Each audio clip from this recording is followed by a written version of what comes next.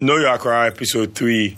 Today, I'm talking about Nyaniba Estate. Nyaniba Estate is where I reside. I've lived there for quite a while. More than 2 decades, let's say.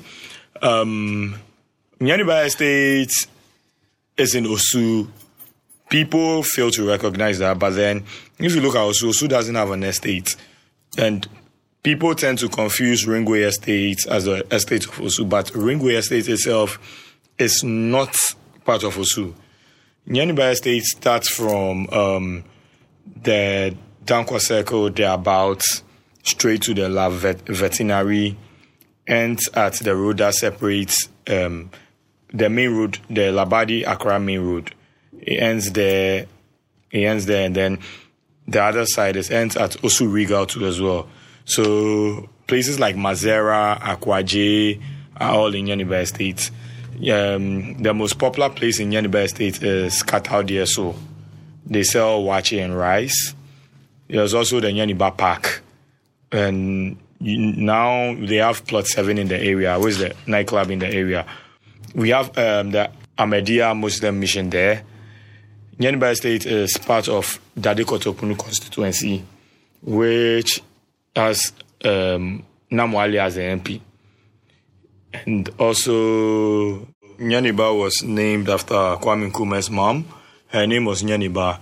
So, directly opposite the Katao DSO house is the Nyaniba house.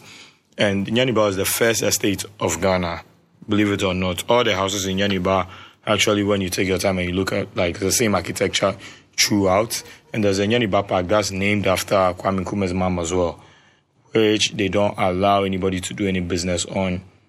There's just a wache seller in the area because, people get hungry. So a kinky seller. So Nyaniba Estate is of proper history, is of proper significance when it comes to Ghanaian history. Because if everything about Kwame Nkrumah dies, at least he named the place after his mom and it still exists. Speaking of history, there's been places like Chester's Place. There was Laboni nightclub, which was all in the area. And there is the Hotel Christianborg, which was named after the Christianborg Castle.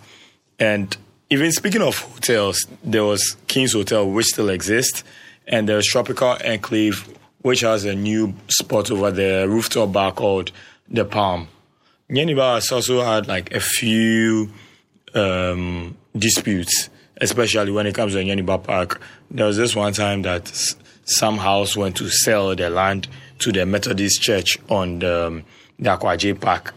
So originally, when you come to Nyaniba right now, you look on the park. It's got some parts that's green and some parts that's really messy. So you get to see that people built something here.